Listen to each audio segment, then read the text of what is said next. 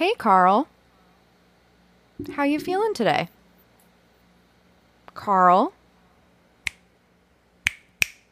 Carl? She's gonna die. I'm gonna die. Everybody dies. Carl, look at me. You're going to die! You're going to die! You're going to die! You're going to die! You're Help! going to Help! die! This You're person's going to 5150. die! You're He needs going to be die! restrained. Oh, I guess it's gotta be restrained. No! No! No! No! No! I think that works. I'm restrained. Gentlemen, you can't fight in here. This is the war room. You can't handle the truth.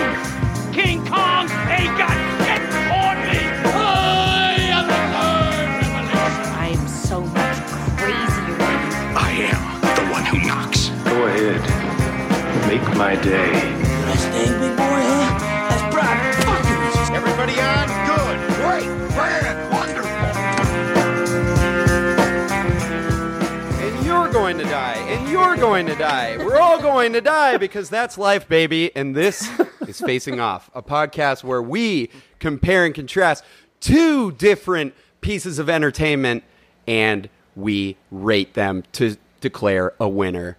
Today, we're talking teenage STDs and trauma girlies because we're doing It Follows versus Smile.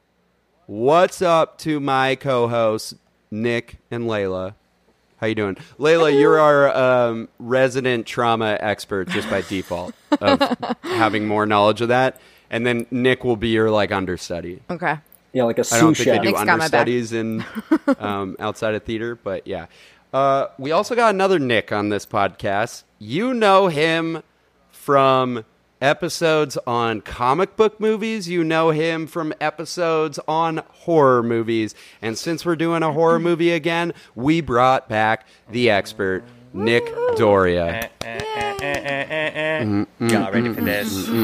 What up? How we doing? Damn. Needed that Nicky D bump here. Nicky D! Yeah, one Nick wasn't enough, so we got dose. Nick squared. Yes, Yeah. sir. Absolutely. Hey, thanks so much for being back on this podcast, pal. We got a couple movies for y'all that I know Nicky D likes.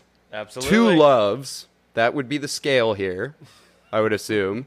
Maybe We'll it's find hates out. to loves. We'll find out on this episode. Also, if you haven't seen It Follows or Smile, spoiler alert Get for outta these here. movies.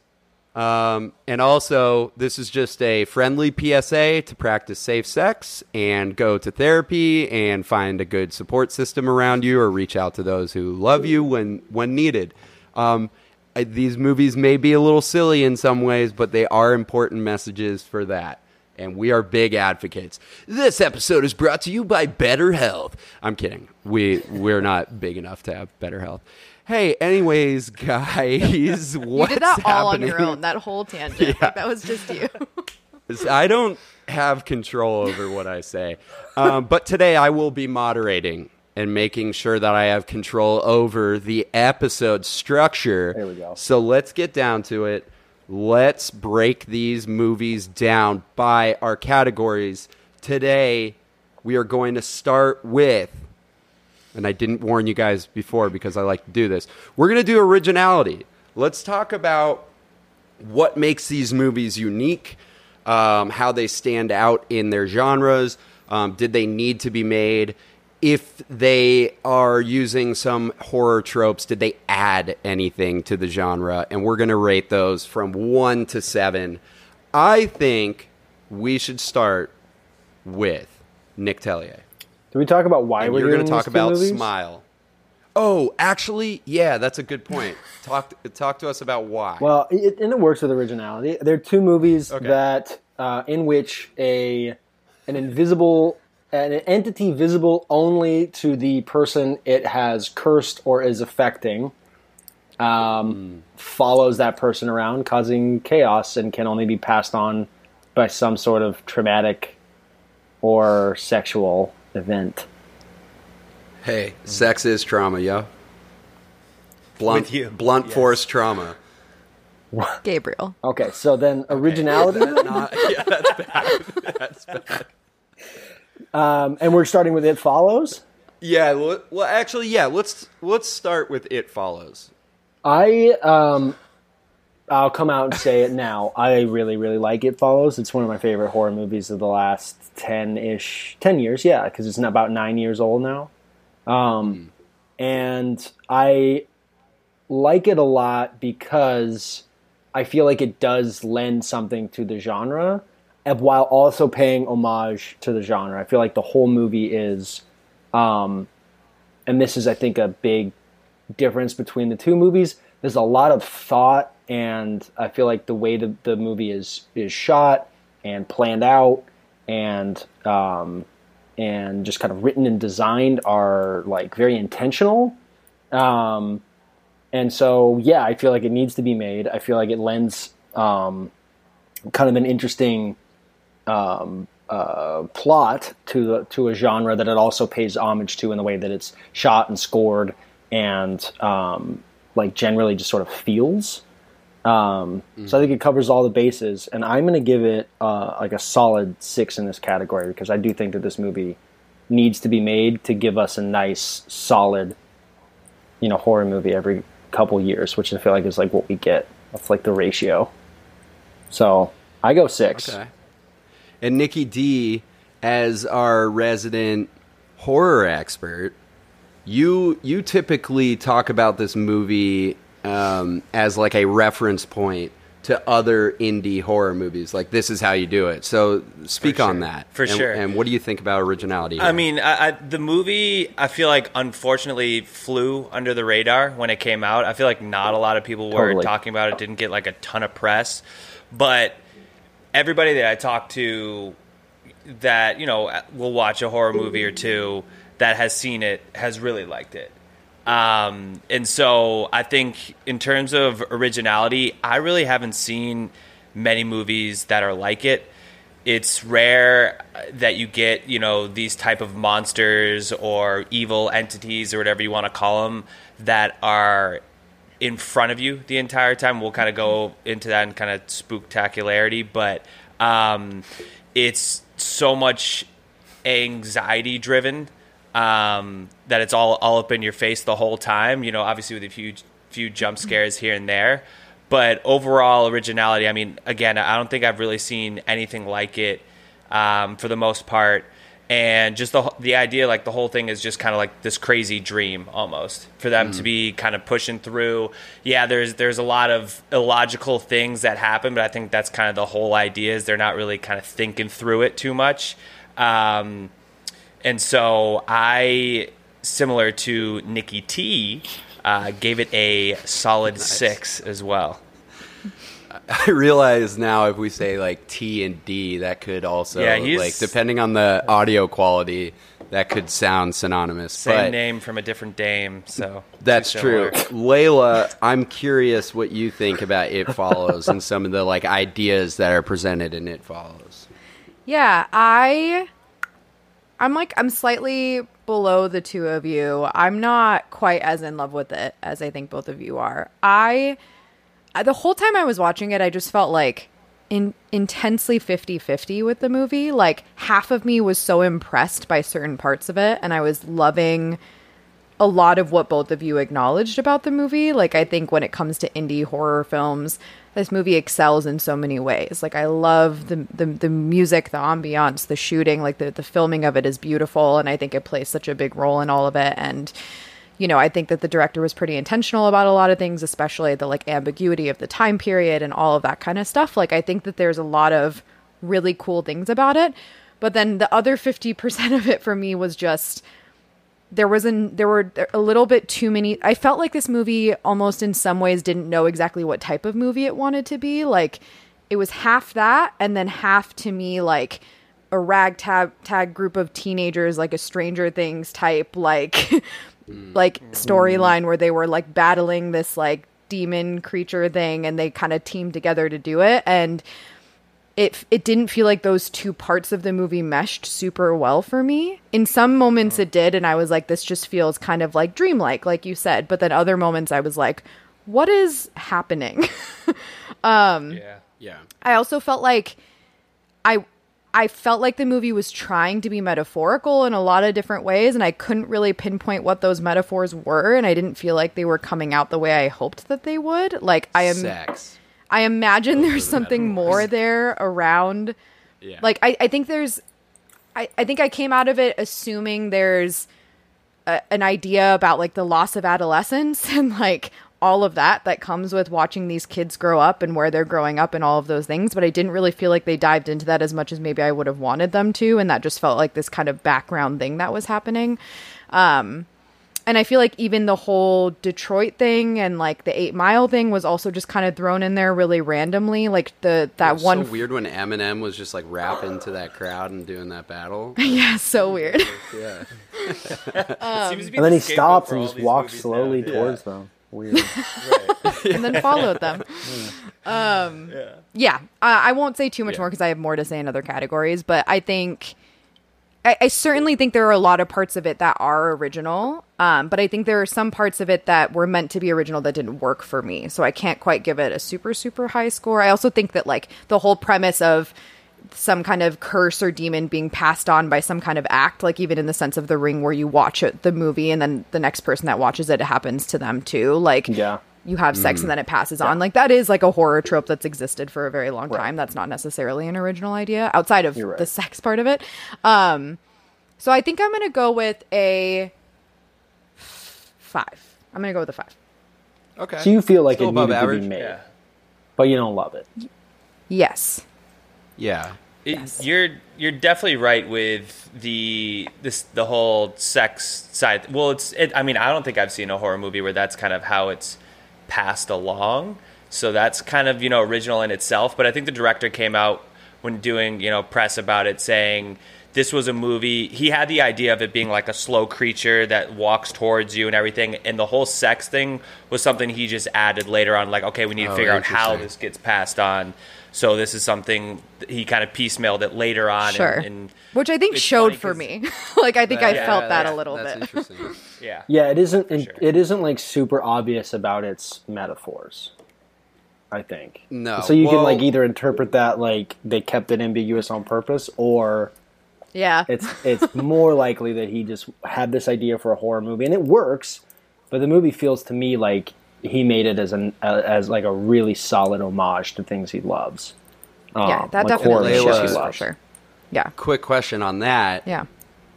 Let's talk about Smile. Did you feel like you got the metaphors in that? Did you like... Oh, yeah, they were very on the nose. Did you find it to be creative? yeah, exactly. So talk about the originality.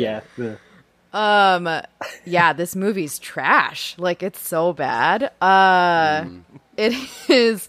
Probably, it's like it's entirely unoriginal. No one needed this movie. Nobody did. It feels like it's trying so hard to be like the Babadook and like do something with like mental health and show you the demons of your mental health and how they like come out in real life. But it just fails in every possible way. Everything's on the nose. Nothing about it. It takes every single horror trope and does it badly, and nothing about it is done well. I'm gonna give it a 1. Whoa! I can't. We got a hater on our hands. Dragged through the mud. Hey, smile a little bit, okay? This is a man telling a woman to smile. Good for you, Gabe. Yeah, exactly. That's a horror movie. That's originality. I mean, I will say from the get-go right now, because I feel like I should just acknowledge it. So I watched this movie so I'm a social worker. I'm a clinician that works in mental health. So me and my best friend who works in currently a psych ER watched this movie together. And I cannot tell you how unbelievably upsetting watching this movie was for us, because she's like the worst. The worst depiction I've ever seen of the reality of what any of this stuff looks like. Whoever made this movie just completely made up in their minds what a psych ER looks like, and also what a therapist does and what trauma looks like. Like, it's just entirely made up. Nothing about it is realistic. So that was pretty infuriating as well. But yeah, I'm going to give it a 1. Can I add something to that realism point? There's also there's kind of a fundamental misunderstanding of just how humans work and stuff. Like, this is such a specific technical point that I would get mad about, but they kept showing her, whenever she would read something on a screen, she would highlight it, like trace over it, and then I was like, that's not how people like read documents. And then also at one point she highlights it and then she goes to Google, and I was like, oh, okay, she's just copy and pasting. But then she types it into Google, and I was like, what the fuck is going on? You know with what that? it reminded me of? That's not how it works. Those sequences in movies like Twilight where they're like, the girl is like researching vampires and like looking at the history of vampires. And it's just like the Google search is just like not accurate to what it would look like when you look it up. On that note, Nikki D, do you think there was anything of creative value in this movie? It's so tough because this movie is just like another remake of The Ring, The Grudge, any like, you know, you get cursed, you have a few days to figure out, time is of the essence, what are we going to do to figure this out? So it's tough because there were definitely points where I was like, okay, kind of how is this going to go? Is she going to kind of get to the bottom of it, resolve it? That's why I wouldn't give it a total 1. I'd probably give it a 2. But, I mean, I wish I could put my finger on exactly why I would give it a 2 over a 1. So maybe it does deserve a 1. I guess I didn't think through originality too much because I was just like, yeah, this is pretty much the same exact movie done and time again, which will probably go in terms of legacy. But yeah, so I don't know. I'm pretty much on the same boat with you. I know someone who can add some kind of context to this. Nikki T. I know someone. Was even the monster creation the other person, like, the third one that hasn't gone yet? Yeah, well, yeah, it's got. Well, I know someone. Off the top of my head. Call him up. I'm curious what you think because you're always talking about like the monster creations for like horror and like sci-fi. And this is an interesting one. Right, and it's the way you like we match these up on purpose, right? These movies it makes sense to match these up. Smile feels like a copy in a lot of ways of It Follows, but one that's like laminated. Or something.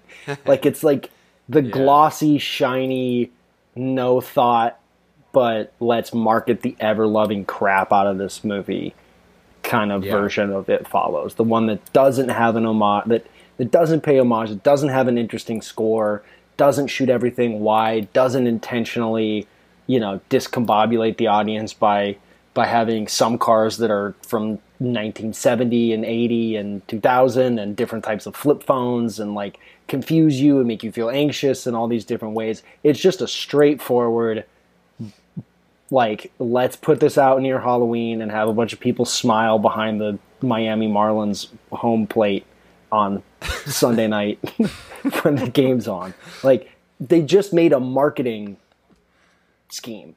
They made a movie that seems secondary. One that scared the shit out of me. They made a movie that feels secondary to the marketing. Like, they called it Smile. The creepy thing is the smile. Some of the smiles aren't that creepy either. Like Sosie Bacon's smile is like just like a weird.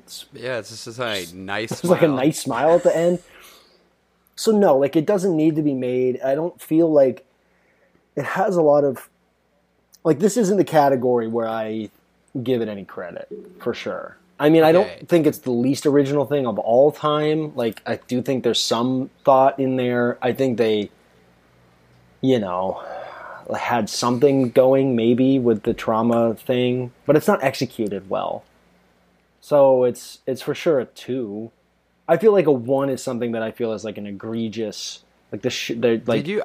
You shouldn't have made this. I missed it, but I asked you a very specific question to start this off, and did you talk about the monster at all? No, I'm going to get there, man. Okay.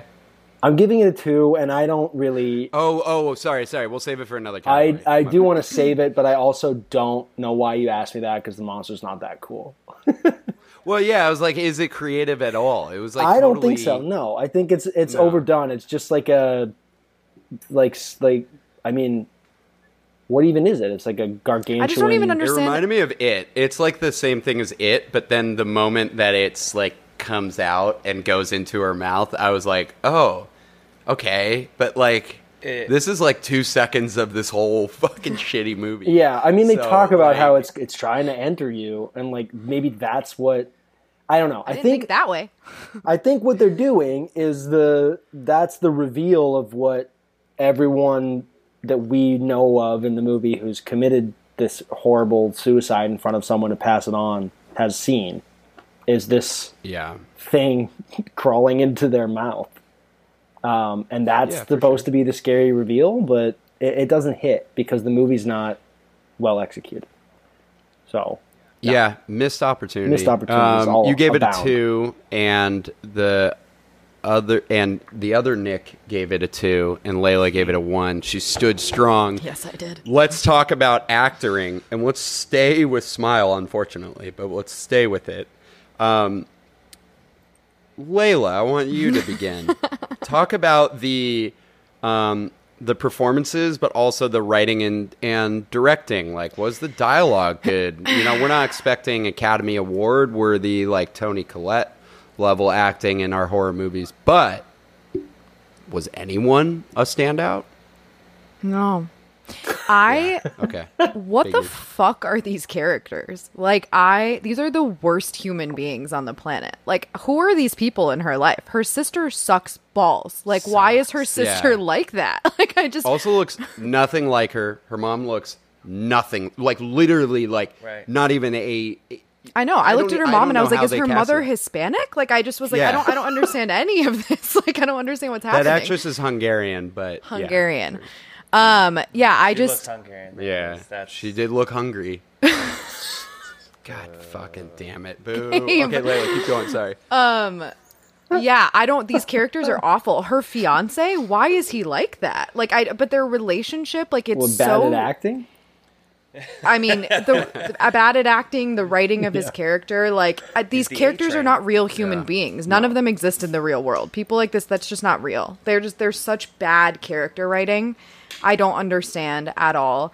The acting itself is like, nothing is believable to me. Like, the ex-boyfriend that she's supposed to have this like history with or whatever, like nothing about that comes together at all. Like, I don't care about them being together at all. I think I can't handle any of their acting. The writing itself is just, it's unbelievable all the time. At the beginning, I remember like in the first couple of lines, someone says something along the lines of like, I've just had such a god-awful feeling the last day. And I'm like, a god-awful feeling? Who the fuck says that? Like, in real life, someone would be like, yeah, I've had this fucked up feeling all day long. Like, the writing is, again, absolute trash. So I'm going to give it a 1.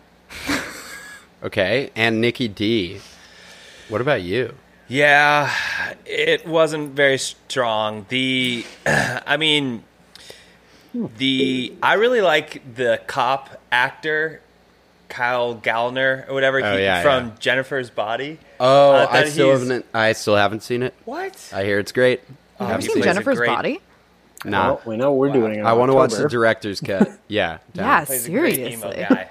I think he's great in these horror movies, but he's awful as a cop. Like his just whole demeanor. He's like, "Oh, I'm sorry, I didn't really mean to be here. I didn't know I was just kind of doing the beat and just showed up at the He's not hospital." a beat cop. He's like a detective. He's investigating. Okay. Doesn't act like it. Right? No, definitely not. You can't True. tell. Hey, smile, cop. But yeah, I mean, it's really bad. The guy, A-Train, aka the fiance. Oh my god. He turned on her so fast. Like, he's supposed he to be ever this like her? supportive. No, he was awful in the first scene with her at that dinner. He was just like such an asswipe. It's like, if I'm going to hitch my life to you, Yeah. it's like, well, you already, dude, then why'd you propose? Yeah, that's also like You're engaged. That's such a weird thing. I don't know, like, if anyone just goes, I'm gonna look up your family history, but also I never knew that like mental issues could be Okay, I mean, that was bonkers. genetic. Did you know? She literally... She what literally job are watched- you coming back Hey, I from? googled literally mental watched- health, and guess what I found out? And he says that he Googled it. But she literally watched someone slit their throat in front of her, and she didn't tell him. Like, he came Yeah, home that's and he weird. didn't know she had had a bad day. Like, nothing about any of the relationships in this movie are realistic at Yeah, all. But smiled, continue. We've all slit her interrupted you. throat from literally from ear to ear. Yeah. And she wasn't like, It's- babe, I gotta tell you something crazy when I get home. I mean, nothing? well, as a health professional, I would assume you'd agree that her response to this, like, for somebody who would be, she's just saw somebody die, she sees the type of, crazy stuff every day that's happening, like, and she feels, okay, maybe I'm infected with this curse or whatever, and she acts so unreasonable. Yeah. Like, doesn't try to be like, okay, this doesn't look right. I don't want to seem like I'm losing my mind. Let me clearly explain this to you. Instead, she just loses her mind and doesn't try and explain it well to anybody. Like, she's in the like car there's with no a attempt fiance. to it. Yeah, it's I don't know. And No, like, her I reaction said this to the from whole the beginning. situation is absurd. This is what I said from the beginning. This depiction of everything clinically related in this movie is absolutely bonkers. Like, nothing about it makes any sense at all. It's deeply upsetting. Yeah. Nick, do you think that Nick Tellier, sorry to cut you off, Nicky D. Do you think that it was accurate to your day-to-day job as a school psychologist? No, because it's not in a school, so there's almost Yeah, no I'm kids totally in the movie, kidding. if there are any at all. Yeah. Which is a There's which is kids a, in the one movie. of the most insane the birthday scenes. party. Oh yeah! Wow! Yeah. Yeah, dude. There's a cat when in the- she what's just, in the like, box? falls What's into in the the glass box? and just goes. "Ah." And then there's that scene where he's just like looking out the window, and he's like, "Wow, my aunt is losing her shit." And he doesn't- there's no mention of it again. He's just looking out the window, like, "Oh shoot!" She's just yelling. First, she's screaming in her car, and then she's just He's yelling. just pounding the like she just steering got, wheel, like, and a the fender kid just like, Just the "Ooh." shot of the kid for no reason. Like, just Like, him ooh, watching it. Drama, yo. I don't know about It's a Where's that. My Train. True. All All right, Nick, do you have anything substantive to add? I agree with the critiques of the many different bad acting performances in the movie. It would be one thing if Sosie Bacon came in and was a force, but she just really can't do it. Is she in anything else? I haven't seen her and stuff, but she note? is. Like, I just was As like, Kate Mara's twin. Yeah. She does look a lot like Kate Mara. yeah, and I just like, she can't carry it. And even if she could, She it was would in Mayor of Easttown. She couldn't Okay, even yeah. carry a glass of wine twice. to one side. Either of time the, she Could tried. never pour a full can't glass pour of one wine either. either. It was always a shot. She just does like a little tiny sip of it. I was each like, time. Layla and I were texting about it. I was that like, makes maybe me she so was sad. Texting about it earlier. practicing We were like, moderation. why? I don't So know. absurd. She just loves to chug wine, so it's always a little bit out of She time. took it like a shot too. She made it. Yeah. I don't Wait, know. what did the two Nicks give it? Layla gave it a 1. Yeah. In acting? I'm on honestly the brink of a 1 or a 2. The only reason honestly I would 1.5. give it a 2, I like the guy in jail. Yeah, but okay, Rob. I was gonna mention this. Yeah, he's Rob good, Morgan yeah. is like one of our best character actors, and he is given like nothing. Yeah, but the for way sure. he But it's screams is very interesting. Right. Like I didn't know he had that pitch in him. And good. what's her face, Bacon. I feel like she did play decent. Like she looks stressed as hell. Yeah. like She looks there's like a lot shit. of like so yeah, she's good at looking like shit. I don't know. I don't know. Maybe I don't know. I can't believe we're maybe not a even 2 is going to giving talk it too about. much credit. But. We're not even going to talk about Cal Penn. Let's move on. It's let's just talk not about- well written. I just want to end on that. No, like that's the horrible. part that really kills me is that it's just not a well written movie, so no one can do anything with it because it's just not No, of well course not. written. I'm going to give it a 3 because I What don't think the it's fuck? the worst thing I've ever seen, or Okay. close to the worst thing I've ever seen. But I just All don't right, think it's that's good. our new mission. We're going to keep giving him like worse and worse movies to see. Okay. And we'll get him to We'll that match, one. I don't think we'll he's match ever one of given the it. worst movies we could possibly think of with Jennifer's Body, and then we'll both get something out of it. Hell yeah. Let's talk about It I was already Follows. on it. Nick Doria. I think the actors fit so well in this movie. I think everybody's roles like really good. Everybody seems to fit their role really well. What's her face leading the charge? Plays like a good kind of hometown pretty girl, and then everything just kind of goes off the rails for her. So I think that was a really great fit. I loved Paul in this movie, who tries to be the hero so many times, horny little Paul, who's just trying to get with the sister so much and doing anything he can. Is he the guy from Atypical? Yeah, which was actually really hard for me to like separate out, but yeah, Okay. he is. Yeah. Sorry. He asked to sleep over. He's like, I really like spending time with you. Yeah. He's a little cuck boy. He's like, I'm not gonna let anything happen to you. And then she just totally bangs out their guy in front of him, which is incredible. Yeah, but she's well, like, not in dude, front of I don't him. want to do Right, this. not Like, chose technically to in watch front of him, it. but he knows. she's like, hey, He knows. dude, you don't want this. Right. You literally don't. This is not what you think it is. Fucking move on. Find another girl that's not going to pass a demon to you. Right. Give it a Greg. Yeah.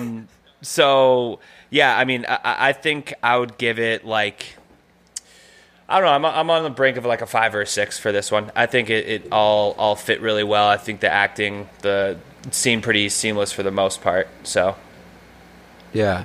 And Nick Tellier, anyone else of note? Man, I really like the first possessee. He does a really good job, and when he comes back later, I think does Jake Weaver, he's a good actor. a good job. I think the movie's just well written. There's not a whole lot of places for it to go wrong in the dialogue writing. Like it does, it does hit this like kind of exposition-y point when the first possessee comes back, and he's like, yeah, this is the deal. Man, I rented that house and did some crazy stuff in there to make sure that I could figure out when it shows up. But it's just like solid all the way through. I don't think it's like anything super spectacular. No one's going to win anything for their performances in this. But I think that it's just kind of really my kind of end sort of point with this movie is I just think it's like super, super solid. I don't think there's a ton of bullet holes in it. So I'll give it a 5. It's a little above average. It's not like an amazing thing, though. Okay. And Layla, yeah, what did you think about the directing of this? I know you were a little underwhelmed by the movie in general, but Yeah, it's hard. I don't want to did even the say acting stand underwhelmed out? because, like, I have very weird feelings just about whelmed. it. Like, Okay.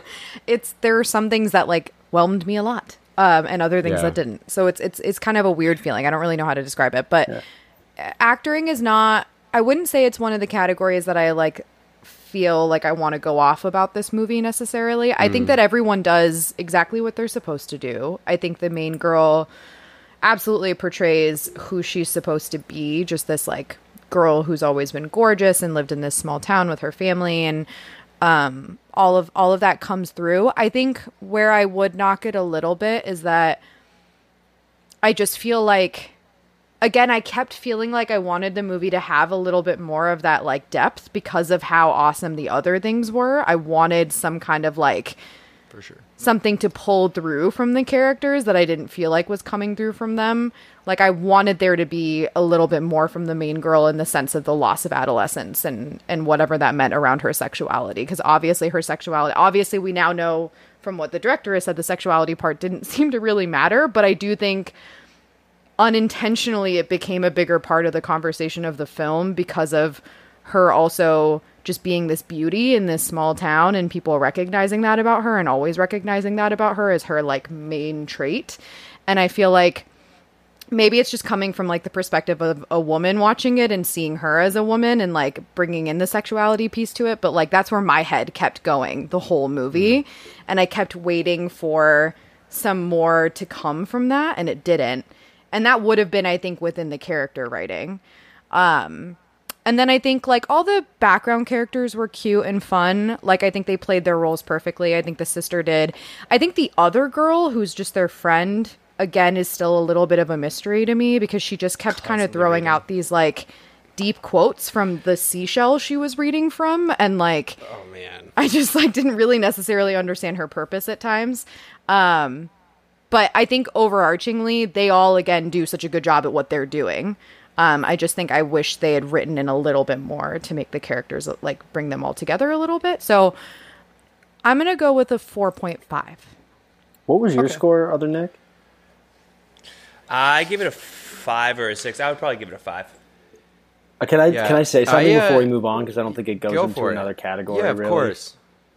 It's not that the STD, STI metaphor is like an afterthought. And I think that I don't think it was an afterthought when he wrote this movie and directed it, because he did both, right? Concept, films. I don't know if he wrote it. Did he? Yeah, he definitely did. Okay, I don't know that it's an afterthought as much as it's the second thought he had. Like, his first thing was he had this recurring nightmare of a thing following him that was slowly moving, which is cool. That's what he was holding on to, and is creepy. But then he added this in because of this kind of this. It just worked really well.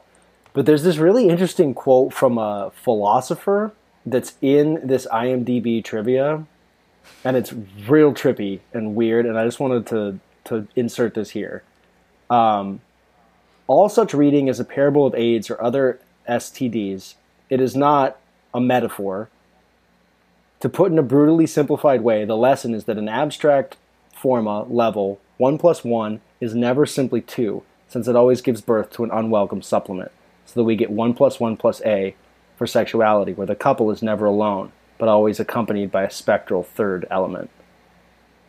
Like, there's this... Yeah, I'm just going to tell you right now that David Robert Mitchell is a lunatic person, and you'll know that if you watch Under the Silver Lake, but... That is such a ridiculous thing to say. It's this, like, that's a quote from a philosopher, and it's something that he incorporated into the movie because it's this.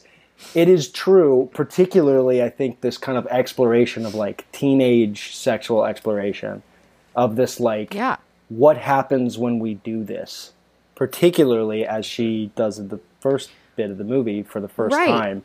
Yeah, there's always a third thing, whether it be a child or an STI. Something always comes with it, and that, even if it's emotional, for sure. And I completely see that, and I think I was yearning for a little bit more of that. And I think in just the way I saw it, I didn't see that coming through. But I think once I've read things and, like, once I've, like, kind of processed it, it's coming to me in that way where I'm seeing overarchingly what was in there. But I just feel like I think it would have worked better just for me if that was...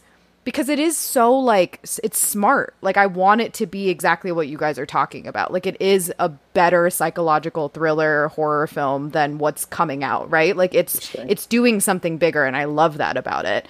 And I had also read about how he said that he had this reoccurring dream of someone following him, and I love the psychology of that. That's creepy as fuck to me. Like, this idea that it, like, slowly breaks you down. It's not like this onslaught that's attacking you at all times, right? Yeah, and you can escape it, like, but only for a little bit. Exactly. I love that. I think that whole concept's great, but it's interesting how there were these two kind of parallel things happening at the same time with this, like, sexuality piece and then that fear as well. And I was trying to, like, bring them together, I think. And I couldn't really feel that when I was watching it. But anyways. For sure. Okay, well, let's move on. Now it's time to get spooky. Clap your hands. Come on now, y'all. Yeah, okay.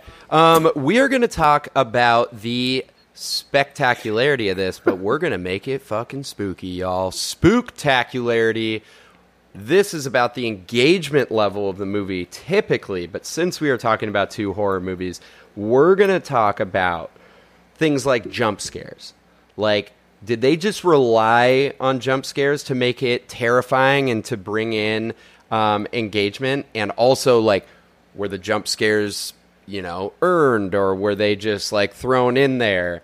Or was it deeper horror? Or was it like excellently timed scares that didn't necessarily need a jump, but they got you? So let's talk about the engagement level of these, how they work as a horror movie. Let's start with Nicky D. He's For it. He loves scares. For It Follows. I don't think anything actually scares you because you watch a lot, but I watch too many horror films, that's for sure. I watch horror movies as I'm going to sleep in bed on my phone all the time.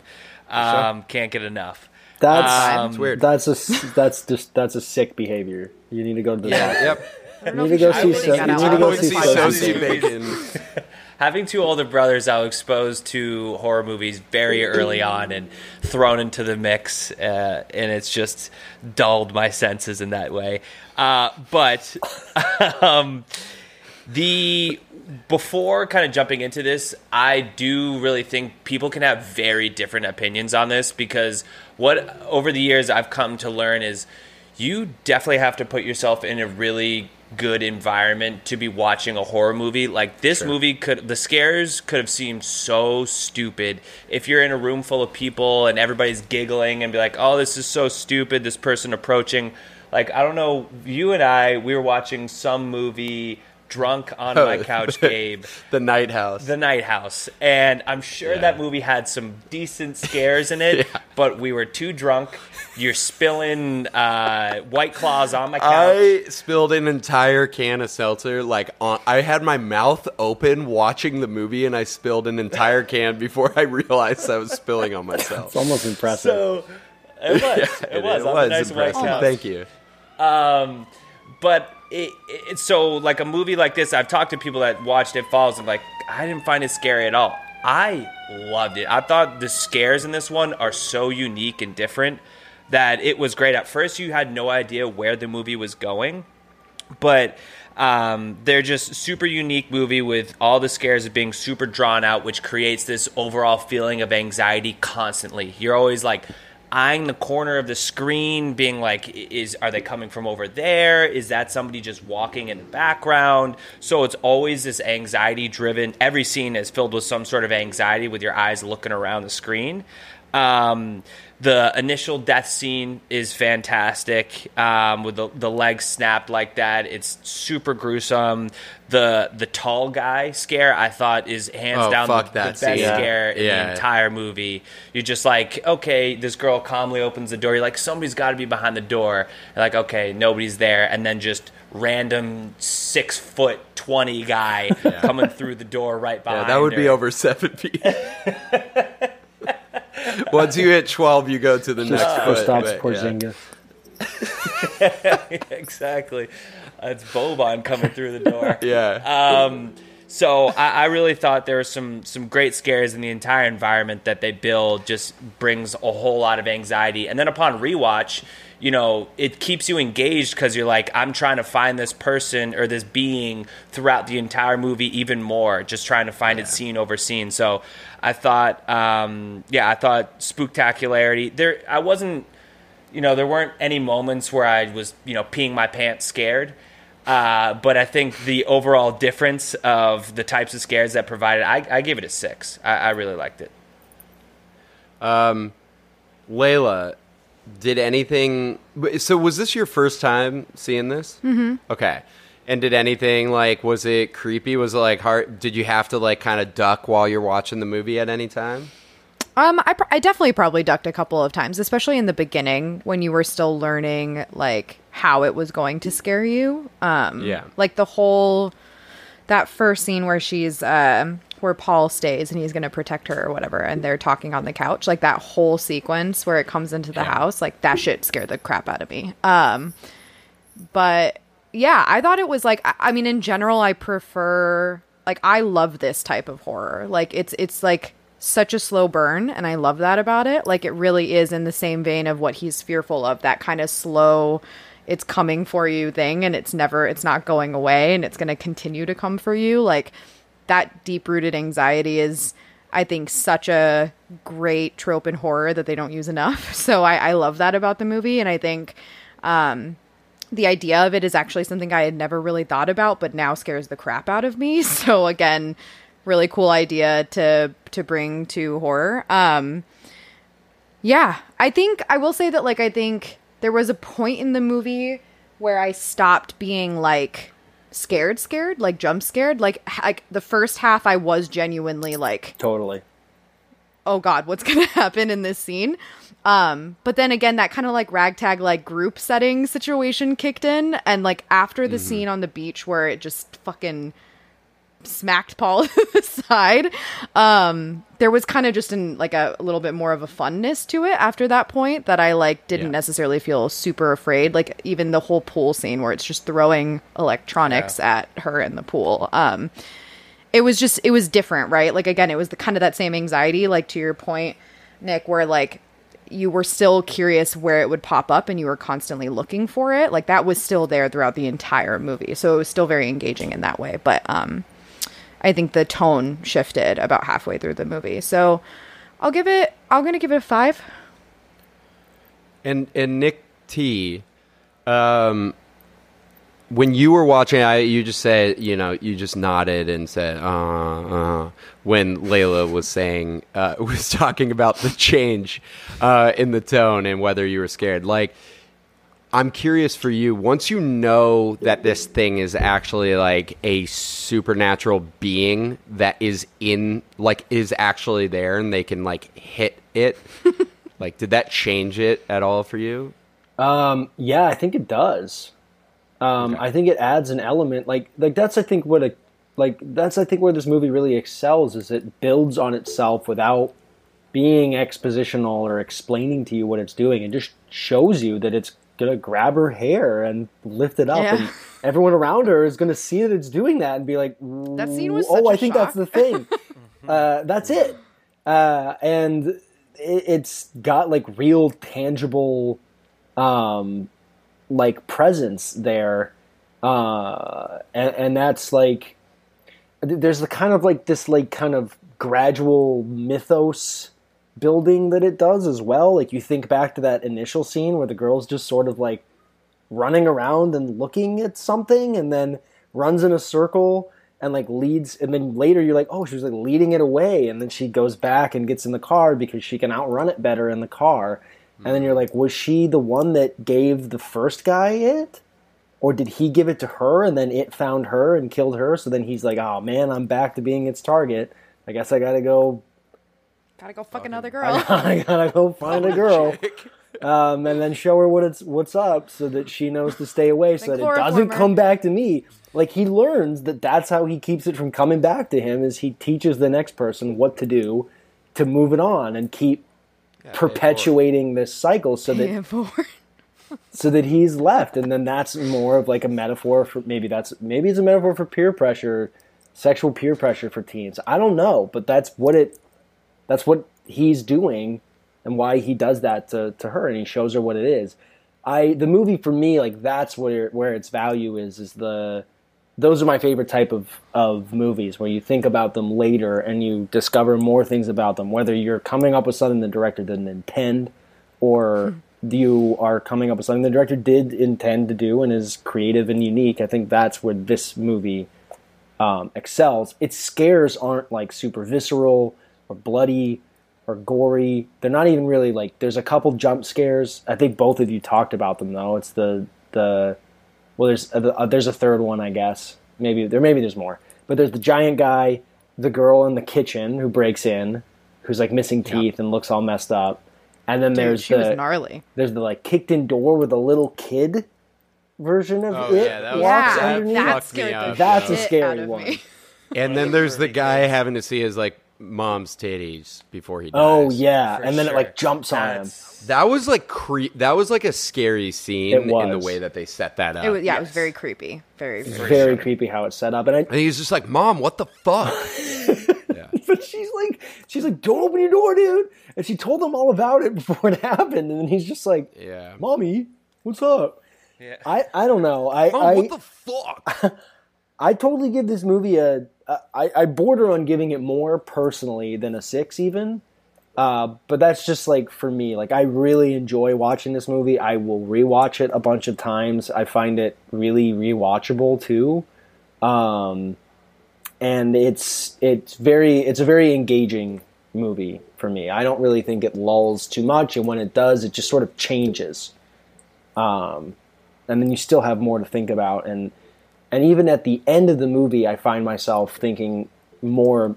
Like even about it in the last couple of days after watching it, that last scene where they're walking together, haven't they decided that this is just them now? Like they're gonna always run from this together, but it's begrudging. Like the third entity from this weird philosopher's weird quote that barely makes sense, follows them forever, and they're stuck with it, and they've just like relegated themselves to this not so great version. Is this actually just a PSA for abstinence? Yeah, exactly. Sex I don't know. Good, yo. Did he intend it that way? Are we just making that up now? Like, I don't know, and that's why the movie appeals to me so much. So I give it a 6. Fucking nod at me. 0.5. So I disagree with other Nick at least one time. Okay, you went with a 5.5 or 6.5? He went 6.5. 6.5. Holy shit. All right. Nick Tellier, let's talk about whether you were scared to death watching Smile. It's definitely got jump scares, but that's what its thing is, right? It's like that, like, we're going to release this in October and spam everybody with how scary it's going to be, and then word of mouth, get a bunch of people to watch it, which worked, totally on their credit, worked. Or avoid it, like I did. Yeah, and it's... I avoided it, but it made a lot of money. It made a lot of money, and it... Yeah. A lot. It's too long, 100%, first off. Way too long. Way too long for what it is. It should have been like 2 minutes. Could have been. Could have been short. And I don't think it needed to be that long. I think the third act is a stinker, for sure. And it's so exposition-y when it's not trying to jump scare you. And in that, there's no like good performance or character you really is endearing to anybody. At least I hope not. And if you're if you're endeared by A-Train, then you got something wrong with you. So I give it like a hard 2 in this category, because even the jump scares aren't that scary, because they're just like, if you've seen horror movies, you know that we know when a jump scare is coming. Yeah, I'll bring up some notes later, but Nick Doria, like, did it get you at all? Like, did you, when you were watching it at the beginning, did you want to see it through to find out what was happening? Like, regardless of if we were doing this podcast episode. I probably, the first time I watched it, I was probably watching it at like 2 a.m. And fell asleep in the third act. So on your phone in your bed, on my phone, on my couch with my brother. Recipe for disaster, dude. If I watched a movie on a phone in my bed, I'd be asleep in 30 seconds flat. It's like a lullaby. Just wake up in the middle of the night to just like pure screaming on your phone. the very end, the bleakest very end ever. Those are the weekends the girlfriend are out of town because she can't even stand me being in the other room watching a scary movie and her being in bed knowing I'm watching a scary movie. Yeah, it passes on. So I am a sucker for a good 5-minute like crazy intro and then the title to drop down. I think the remake of Evil Dead does a really good one of that. The first scene for that movie is crazy. I think Barbarian did it too. Takes a while for that intro credit to drop down. Isn't it? Sure. Yo, Barbarians is like 30 minutes. Yeah, I mean it's long. It's not an intro scene. It's a long. But the whole first like 30 minutes are like you are on the edge of your seat. Like what the fuck could possibly happen? Good. For sure. Yeah. For sure. There definitely were a few good scares when she's listening to the audio of the girl killing herself, and the vision of her mom, whatever, pops in her ear and says "Rose," and that was super creepy. I definitely think there's too many cheap jump scares. Every like cutscene seem to have like some sort of like any movie you can just quiet it down and then suddenly crank it to 11 and then everybody jumps because of that. Like that's just cheap jump scares in there. I really wish, because of the marketing they did on this movie, they had to put as much of the movie as possible to get people to go see it. I know what you're talking and they about. ruined the windows. Why the fuck scene. would they ruin the scene with the car? That's the most batshit insane moment in the movie outside of the very end. Totally. Would have been the best scare in the entire movie with when her sister just like goes around. Yeah, her head drops down. Yeah. Like that would have been hands down the best scare, but they ruin it in the trailer, which is also a big thing I think with movies. You have to go into them with zero expectations. I try not to watch any trailers now of scary movies because they get ruined. So going to movies like It Follows, I think Barbarian's another good one, going into it with no expectation. Cabin in the Woods is another great one. Don't watch anything for it or listen to anything for it or about it. But overall, it's tough. I'm like on a 3 or a 4, surprisingly, because there definitely were some good ones in there. I didn't hate also the monster reveal. Like, I know I've seen movies with so much worse monster reveals, and the mom I thought was creepy enough. Obviously, in the peel back of the face with like the multiple smiles or whatever, I thought like the effects and CGI they did with that wasn't bad. So yeah, I think I don't know. I'm again probably in between like a 3 or a 4, because there definitely were some decent scares in there, but overall I think it relied too much just on cheap jump scares. Layla, I'm curious, when you were watching this movie, so they do this one thing like 3 times in it where it's like she's talking to someone or something, and then she slowly realizes that it's not, like, she's not actually talking to those people, and then it shifts back, and then like she knows, like, the first one is she answers the phone, and then there's the one with the psychiatrist, and then there's the one where she's like, is solid. where she's going to, well, the cop, but then also she imagines herself going into the hospital and stabbing Carl. Did those like work on you? Were you engaged when those were happening? Like, were you actually fooled by that? I knew the stabbing in the hospital, I knew was a pump fake. Like, I knew that for sure. The phone was great. Well, the first one was great. Yeah. I was absolutely shocked by that. I was also shocked by the psychiatrist being at the house. And actually being like a warning from the creepy thing. I didn't see that coming.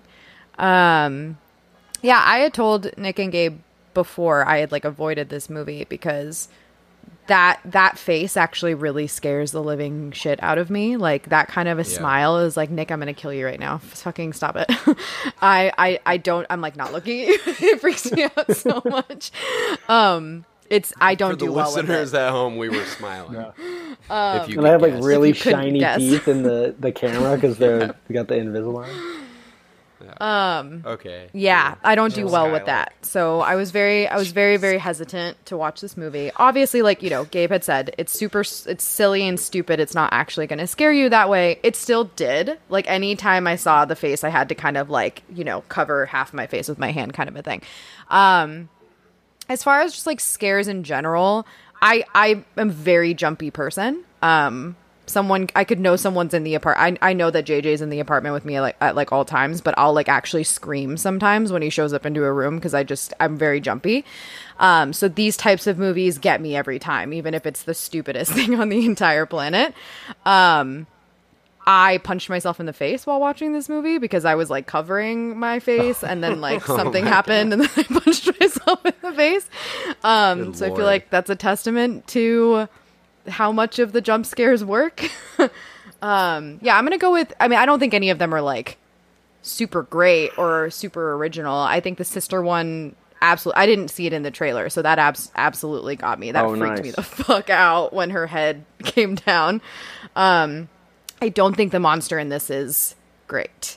I don't know what I was expecting. I think I wish they had not made it a monster. Like, I wish I was gonna ask you that. I just wish the like idea of it entering you or whatever was really just a curse. Like it wasn't like a physical monster like opening your mouth and entering your body. I feel like it kind of like diminished the scariness of it a little bit to me for some reason. I don't know why. I think it's just because the monster itself looked. Did you watch like it before or after It Follows? After. I think that's part of it. The multiple mouths thing, all of a sudden I was just like, it has a lot of mouths, and it just like it stopped being scary all of a sudden. Dude, that's so many mouths. There's many mouths. But yeah, and then obviously to your point, Nick, it's very long, and the like pump fake at the end where you think she's overcome her trauma and she's figured herself out, and she drives herself back to the detective's house, and she like gives this whole speech for literally no reason because she hasn't overcome any trauma. I was like, JK, the movie's bleak as hell. Because I thought the movie was going in that direction where it was like, actually none of this was like real. We're like, this is serious trauma, and I finally confronted it. And I was like, oh, you could have made a movie like that for sure. But I know that this isn't the ending because it's fucking absurd. And then it goes back and she's in the house and I don't know what I wanted the ending to be like, but neither of them ended up working for me. Yeah. So it was just really long. So I'm gonna go with a 3, just because again I did punch myself in the face. So I think it's scary enough. Any like extra thoughts here in terms of Spooktacular? I do think the ending, when it is just so bleak, is like almost funny to me. Oh yeah. It's still happening, dog. Oopsies. Like we're still gonna it's his thing now. Sorry. We're still going on. Yeah. Part 2. We didn't resolve any trauma. Smile here. 2. No. Same thing again, baby. 1 minute 50 or 1 hour 52 minutes of the same thing. This movie's just like super It's very anticlimactic. Getting treatment for mental health. It's like, if you get treated, you could have this like batshit crazy psychiatrist or therapist. And then also, don't even try to confront your trauma because you're just going to pass it on to the cop you used to sleep with anyways. Yeah. So. Are we just watching like right-wing propaganda in both of these movies? Like, what's going on over here? Let's defund all mental health programs. It's so funny how they're trying Paramount. The cops are trying to gaslight her when they're having a conversation. Like, clearly, she must have been cuckoo. Like, she's out of her noggin or whatever. Like, talking to a mental health professional. Yeah, dude. Like, she's going to respond well to you. Julie and I were cracking up at that scene. Is that the scene you were talking about, Gabe, that's like really poorly acted that you had to turn the movie off the first time? I didn't even get that far. I think like every scene... It was the scene where she's like eating dinner with her sister and brother-in-law and her husband. Oh pretty yeah, bad scene. Not a great scene. They're like, everyone is so bad at acting. I was like, this isn't how people talk. Anyways, Nick, do you have any final thoughts before we move on to another? No, that was it. Are we gonna do eye candy next? Yeah, let's talk about eye candy. Let's be quick with this. Any visual elements you like? I'm gonna talk about that silly goose, super smiley monster. First of all, not a fan. Don't like how it looks. Second of all, don't like how it climbs in the mouth. 100% what Layla said before. Third of all, it kind of looks what's like its that deal? Voldemort. What does it want to do? Why does it take a few days? Why not just do it right away the next time she's around another person? Is it a silly goose? And it just like wants to like mess with her for a while? And it's like, I got my fill. I'm going to make her die. And also, if she kills somebody, what is the deal with it? This has nothing to do with eye candy. The monster's silly looking. The movie's really plasticky and like basic. It's not a good score. Yeah, basic. Why does she find out that she can kill someone? That's the question. Why does she find out that she can kill someone and pass it along, and then she just dreams about it once and she's like, nah, I can't do it? Yeah, I don't know. And how would that work? Would it like be like, oh man, she killed that guy. I guess I got to climb in someone else's mouth. All I know is that's such a good point that you could have brought up in another category. 100%, but I just remembered it, dude. I just remembered it. I thought about it before, and I can't. It's fair. It's fair, but we're done. Yeah, I'm going to give it like a 2. I don't like how it looks. She does look like Very crap the commercialized. whole movie and gets worse. So like maybe the makeup is okay. Was the makeup okay for you, Nick Doria? I mean, she did definitely look like crap further very further along. I didn't hate the entity. Like I does look thought gaunt. maybe before it ripped off its face and showed all those many smiles. The just like the mom as a creepy face, I thought was really good or decent. There's some cool shots though, like they probably overdid it a few times, but the bird's eye view of like tracking the cars, like the ambulances was going into the hospital, and like the like transition. I don't know. There's a specific name for it, but like when you twist the camera. Again, probably think Like an inversion? Yeah, essentially like an inversion. Did that. Like they again overdone a little bit, but there are some cool shots that I thought were pretty decent, but that not enough to really bring this movie up too much. So I probably give it like a 2. Okay. 2 out of 7. Yeah. Layla, I thought one of the Knicks would talk about it, but talk to me about that CGI dead cat. Was it CGI? Dude, it doesn't look like a real thing in his hands. Well, The way it like watch that scene again. it was just a stuffed It's animal. just- yeah, but the way it looks, it's like It it definitely looks looks like a stuffed digital, and it's just like the red dot on it is so digital. When did she kill it? With what? And in what room? That's a podcast. These are the everybody. important ladies and questions. gentlemen. Yeah. Oh, man. Okay, Layla, actually That's talk for to me sure. about eye candy because you know, you're a Yeah. stickler on that too. Candlestick. Yeah, it's pretty bad. Billiards room. Speaking of these inverted upside down shots, why? There were like 3 of them, 4 of them. They're meant I'm not to. They're entirely- meant. Hey, man, If you changing the perspective. if you want a decent smile, read the trivia on IMDb for smile, because there's every once in a while there's one that's just like sometimes they turn the camera upside down because smiles are like a frown upside down Because or her something life like got that. flipped, turned upside down.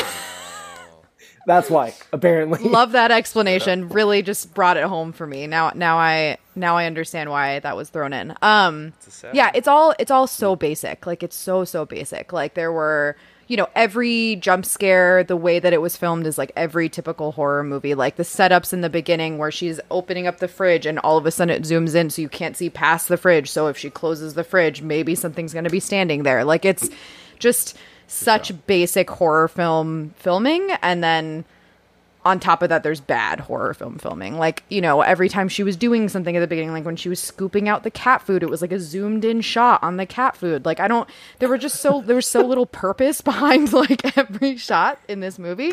Well, the point is, one time that cat's gonna miss a meal, and guess what? It's dead as fuck and wrapped up real nice, like. Really holding on to the cat. Yeah, it's just not good. I don't think anything that was done visually had really a purpose, and it wasn't original as far as visual and horror at all. So I'm gonna go with a 1.5. Shit. Damn, dude. 1.5. Layla, did you find It Follows to be Jeez. visually appealing and creative in terms of its camera work and production design and shit like that? Yeah, that's Shit like this is my favorite category for this movie. Okay. I think this is an absolutely stunning movie. I think it was so intentional. I think so much of my anxiety came from the way that they shot the movie and the intentionality behind how they shot it. And I mean, I just kept saying out loud while I was watching it, like, that's a beautiful shot. That it's an insane shot. I love that shot. Like it was such a big part of my experience when I was watching it. And like, I think that, like, one of my favorite shots was at the beginning when he's just, like, drugged her, and it's a far off shot of the car, and it's just, like, all this blackness behind them. It's just such a beautiful shot, and it adds so much of, like, this ominous feeling to what's happening. It's incredibly intentional, very beautiful. I think there's a lot of tone to it in its darkness as well. And then, of course, like these panned out shots because of that anxiety inducing component where you need to not know what direction this thing is going to be coming from plays such a big role in that anxiety piece. So again, I just think this is like what I love about the way horror has like shifted, in the sense that like we're using these other components of filmmaking to really elevate horror and bringing out these pieces of horror that are so great. So I'm going to give it a 6. Cool. And Nick Tellier, what about its visuals struck you nicely? What? Everything Layla said.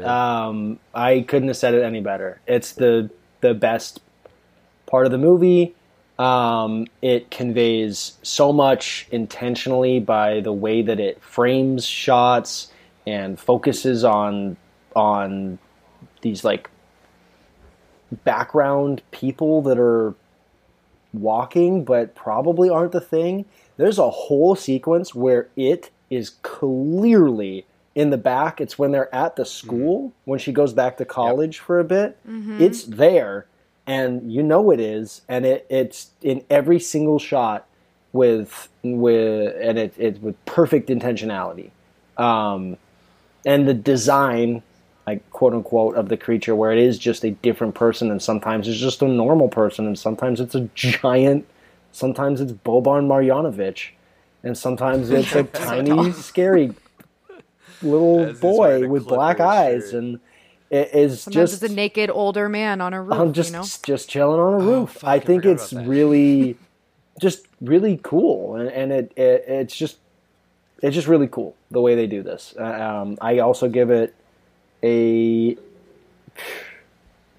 honestly, for what it is, why not give it a 7? Why not? Yeah, Nick Doria. Yeah, is it a 7 for you? I put it at a 6.5, but honestly, Nick's last point there, it's like, why not give it a 7 for what it is? Like, I think it really is, like, for what it is, it all fits so well. I mean, he does such a good job at really making the whole thing so depressing and adding like a hopelessness to the entire thing. I don't know what's up with the city of Detroit, because they're just getting shit on because they're like, stuff like this can only happen in a shitty city like Detroit. Yeah, it's like this in there's definitely some nice parts of Detroit, but yeah, like stuff like this can only happen in Detroit. You know what sucks worse than this monster? Detroit. It's just a sanctuary of awful. Yeah. But that and this, I guess technically not eye candy, but we haven't really talked about it. The score for this movie is so incredible. It's a fucking so Nick Tellier thing to do right now. Exactly what I just thought. It's so on point. I mean, I think it was a guy who did like a video game, and the director really liked it, and he immediately asked him, and he was like, hey, would you do the score for this movie? He's like, I don't think he'd ever done one before, and I think he hit the nail right on the head. So for that, I think, I would give it a 7. Okay. Yeah,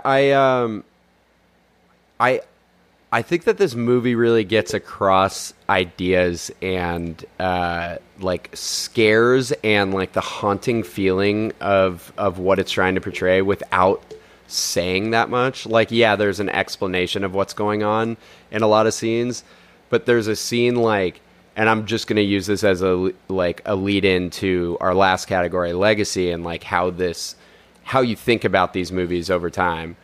And I always think about the scene where she finds a way, she thinks she finds a way to get rid of it by like swimming out to that boat so she can bone all those dudes, and like hopefully they get this thing away from here. And like, I'm putting that in a crass way, but it's like an extremely sad scene.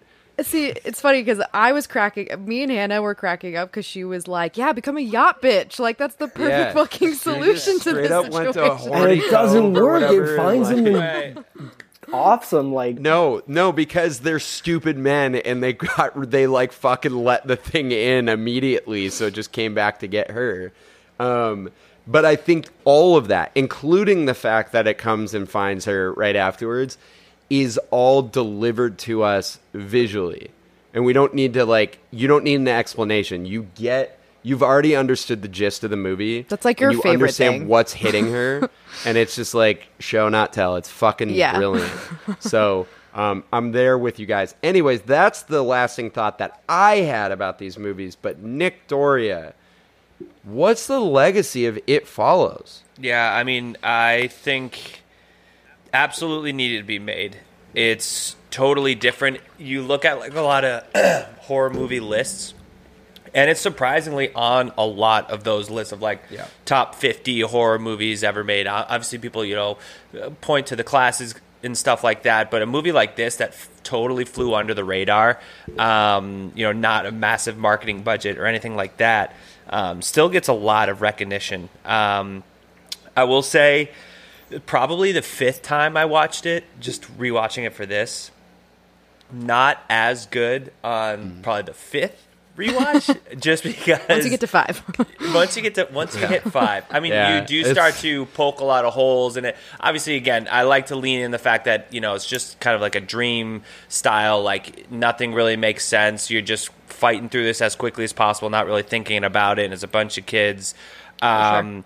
But you definitely start to poke a lot of holes, and it's fun going on Reddit and listening to people like, how would you beat this thing if you could? And people got some weird-ass ways of doing it. So I think that's like kind of ruins the legacy a little bit. But honestly, just because of for what it is, again, using Nick T's line there, I would probably give it a 6. Interesting. Pretty high. Pretty high, but I would 5. I had it at a 5.5, but I'll round it out to being a 6. Layla, so this is your first time seeing it, but do you think that this movie has a legacy? This came out in 2014, so is it something that you had been thinking about watching for a while? Do you think it's got a lot of word on the streets? I had heard of it, so I mean, I think it's not my not having watched it prior to now was not because I hadn't heard of it before. It just hadn't happened, I guess. I think what's interesting for me at this point is like critics loved this movie pretty much. Its audience score isn't super high across the board. That's why I'm frowning right now. That's confusing to me. Yeah, but I'm not shocked by that. Like, I do think that, like, there is a larger contingent of people that prefer the jump scare horror over those that, it might have that slower feel to it, that might have that kind of more visual component or whatever. I think we always talk about legacy in the sense of, like, for me, this movie is much more about the impact it'll have on horror and film and the genre itself. So I think it holds a very high legacy in that sense, for sure. And I think personally, I'm just really excited to see where I come out in a couple of watches, right? Because this is my first watch. And, even these conversations we've had tonight have like made it that much more engaging for me. So I'm excited for another rewatch at some point. And I think that there is a lot to be talked about within this movie. So I think it's one of those movies that brings conversation to the table, which is really nice. In the vein of what Nick was saying, like movies that do that, where you start thinking about things later, or you start having ideas about it later and want to rewatch it because you're like, I want to see if that plays into what the movie was trying to do, is really fun. So I think that gives itself a little bit of that rewatchability. But in general, I have to just be fair to the fact that, like, I don't know a lot of people that have seen this movie, and I don't think it was super well watched at the time, let alone now. I would like to hope that maybe someday it's going to have a resurgence if it ends up on a good platform somewhere. So I'm going to go with a 5 for now. Okay. 5 out of 7. And Nick Tellier, why don't you talk about this and Smile in terms of legacy? Yeah, I don't know. It's tough looking at its audience score to give it higher than a 5. But it does, like... It's just not, yeah. But I do understand why. I think of Blake, Gabe. Like, would Blake like this movie? And no, he always focuses on the end. Person. And would he like the end of this? Probably no. Yeah, exactly. Like, it has this... this is going to sound mean now. But it's not. Blake's a smart guy. It makes you. Sorry, Blake. I don't know what's happening. It makes you right now, it makes you think. Blake from the worst episode. And if you, And then if you like, it makes it, yeah. You know, like it is more cerebral than it would appear to be on its face.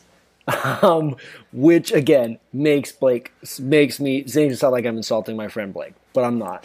But I think he needs things to be more like took obvious. Yeah, in the end, it's got more like gears and nuance than I think people are comfortable with, and I think that I don't think everyone goes to this genre for that. Right, and it like, does. I don't think on its face, like I don't know how it was advertised, but I think kind of on its face, it does like kind of appear, and even if you were just to describe what it's about, wouldn't sound like a very cerebral movie, but it is. And I think that kind of hurts it. But that being said, I mean, I don't know. I didn't look up how much it was made. Did you, Gabe? No, but I mean, it's not. Got to be more it than its budget. Like its it's a budget really high. small. Yeah, it's a really small movie. Yeah, budget was definitely 1.3 million. I think you could always look at like how where the people go from it. Like Micah Monroe has become like she's not in all the biggest movies, but she's become like a star to get, and I think each of the people in the movie have moved on to things. And David Robert Mitchell is definitely like, he's a provocateur, but he has like really, he's kind of one of those directors you want to watch, and that comes out of this, and it's definitely a cult. It made 22 million, by the way.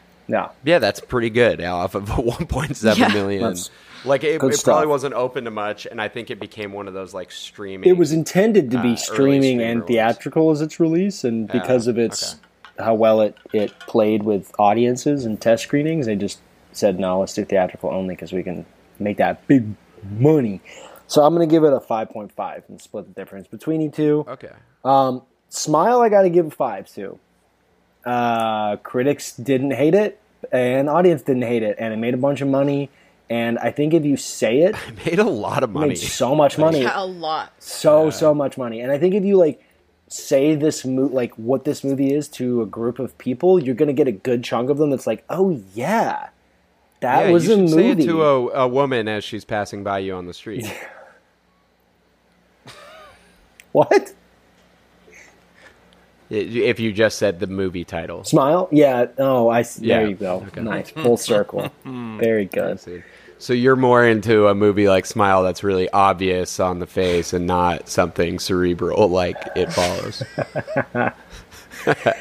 I think that... sorry, keep going. I think it's remarkable that its audience score is like 11 percentage points higher than It Follows. I don't get it, but people didn't hate it.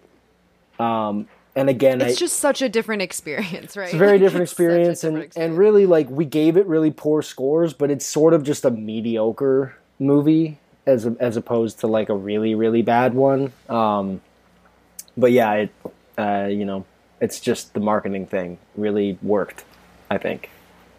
So 5. Okay. Layla, before we let our guest finish us off. Yeah, I'll say it really quick. I'm going to give it a 5 simply because of its marketing. That you could not avoid this movie during its marketing campaign. So that's all. Yeah. And Nick? I give it a 3. Okay. Yeah. It's just the same formula over and over again. I don't think anybody's going to really remember it. If you do watch it, yeah, sure, absolutely. There's definitely some scares that are good in there. So actually, shockingly, I liked it the second time I watched it more than I did the first time. So I think that maybe says something, or I was just too tired watching it the first time at 2 a.m. For sure. But yeah, I liked it more on rewatch, but same old formula. So I gave it a 3. Yeah, I always think with legacy with horror movies is like, how does it become part of the conversation afterwards? Like something like Hereditary probably didn't make a lot, and its audience score is significantly less than the critic score, but it is such an important horror movie in the history of horror movies strictly because of how much conversation you can have about it afterwards. And I just like Smile, for sure, a fun hang at the movies, but it's like if you went and saw that with a bunch of friends, but I don't know what its message is. And we talked about that with originality, but I don't know what this movie is supposed to tell me about trauma. I don't think it told me anything good about it. And I like cynical takes, but it was more like, oh, you put in a commercial vehicle to get a bunch of like young people to watch this for the thrills and inserted ideas like familial trauma, and then basically tell them that it's hopeless in the end. Like, I get it for a horror movie, but like I got to think about like how a movie like this that ends up making $217 million is like that's a fucked up thing to think about, that they like put that into their minds. I don't know if anyone thinks about it though. They jumped on like a bandwagon, which is really annoying. Yeah. Like, I think they literally were like, okay, millennials and Gen Z are on TikTok, and TikToks are constantly talking about trauma these days. Like, everyone's talking about like trauma and their like mental health. So like, let's jump on this because that's like the next big thing that we could like make into a big deal. And that's let's annoying. jump on it and not make a statement. And not make it good. Instead, the very end make you realize, oh, it's actually not worth fighting trauma because you'll just you're kill just yourself gonna anyways in front of another person. You're just gonna pass it along to your ex-boyfriend, the cop, All right, anyways. Nick, I'm so curious which movie won this. But oh yeah, It Follows by a almost 50, 84.5 to 38. Oh my god! Out of what is that, 105? Yeah, out of 105. All right. Well, It Follows. You did quite well on this very important podcast. While we have you, Nick Doria, you got any recommendations? Give us some recs. What are you watching at 2 a.m. in your bed on your phone?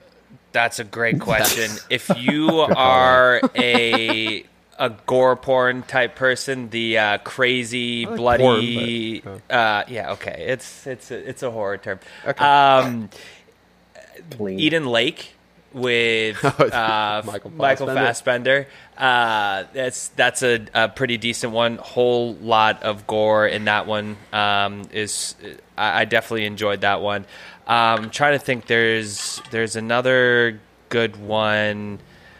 It'll come to me. Oh, there it is. Apostle. That one. I thought it was decent. I liked it. I like that director a lot. I liked it. We watched that, Nick. I think you and I watched The Apostle. Yeah. Me, you, and Julie. There just haven't been a lot of great horror movies lately. I think I've just been waiting for another Hereditary. I will say we wanted to do this podcast initially with Talk to Me, but it is like a smaller movie. And even though a lot of people are going to see it, it's a smaller movie, so we didn't think it was appropriate. But I highly recommend that movie. I think it's... I don't think it works for everyone, but I think there's a lot of really cool intention with it, and it's like artistically a fantastic movie. It's a lot like It Follows. Right. It's very much like It Follows, but like I go see these movies in theaters. They're just a million times better in theaters. 100%. It's so much more fun watching them with other people, but also being a unfamiliar environment makes them that much scarier.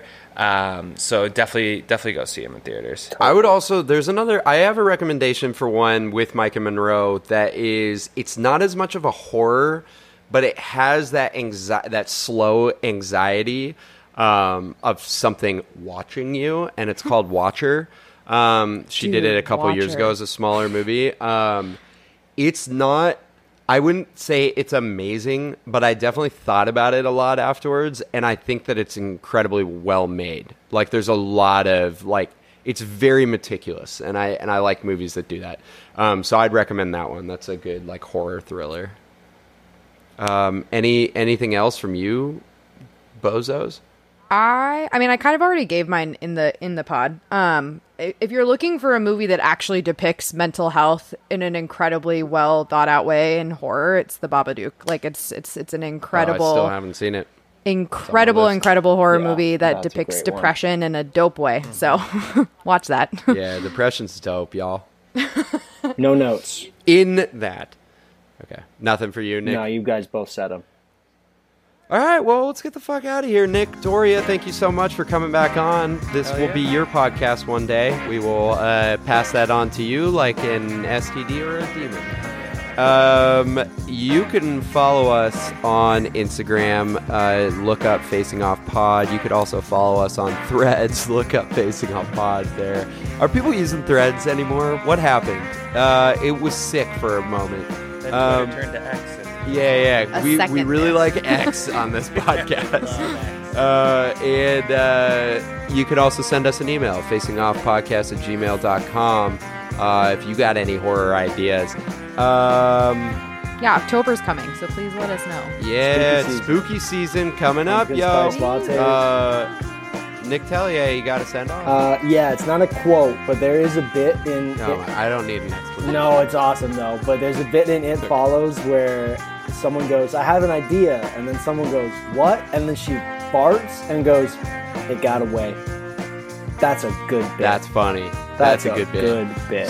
And shell phones are fucking sick. And we should make those again. Okay, bye.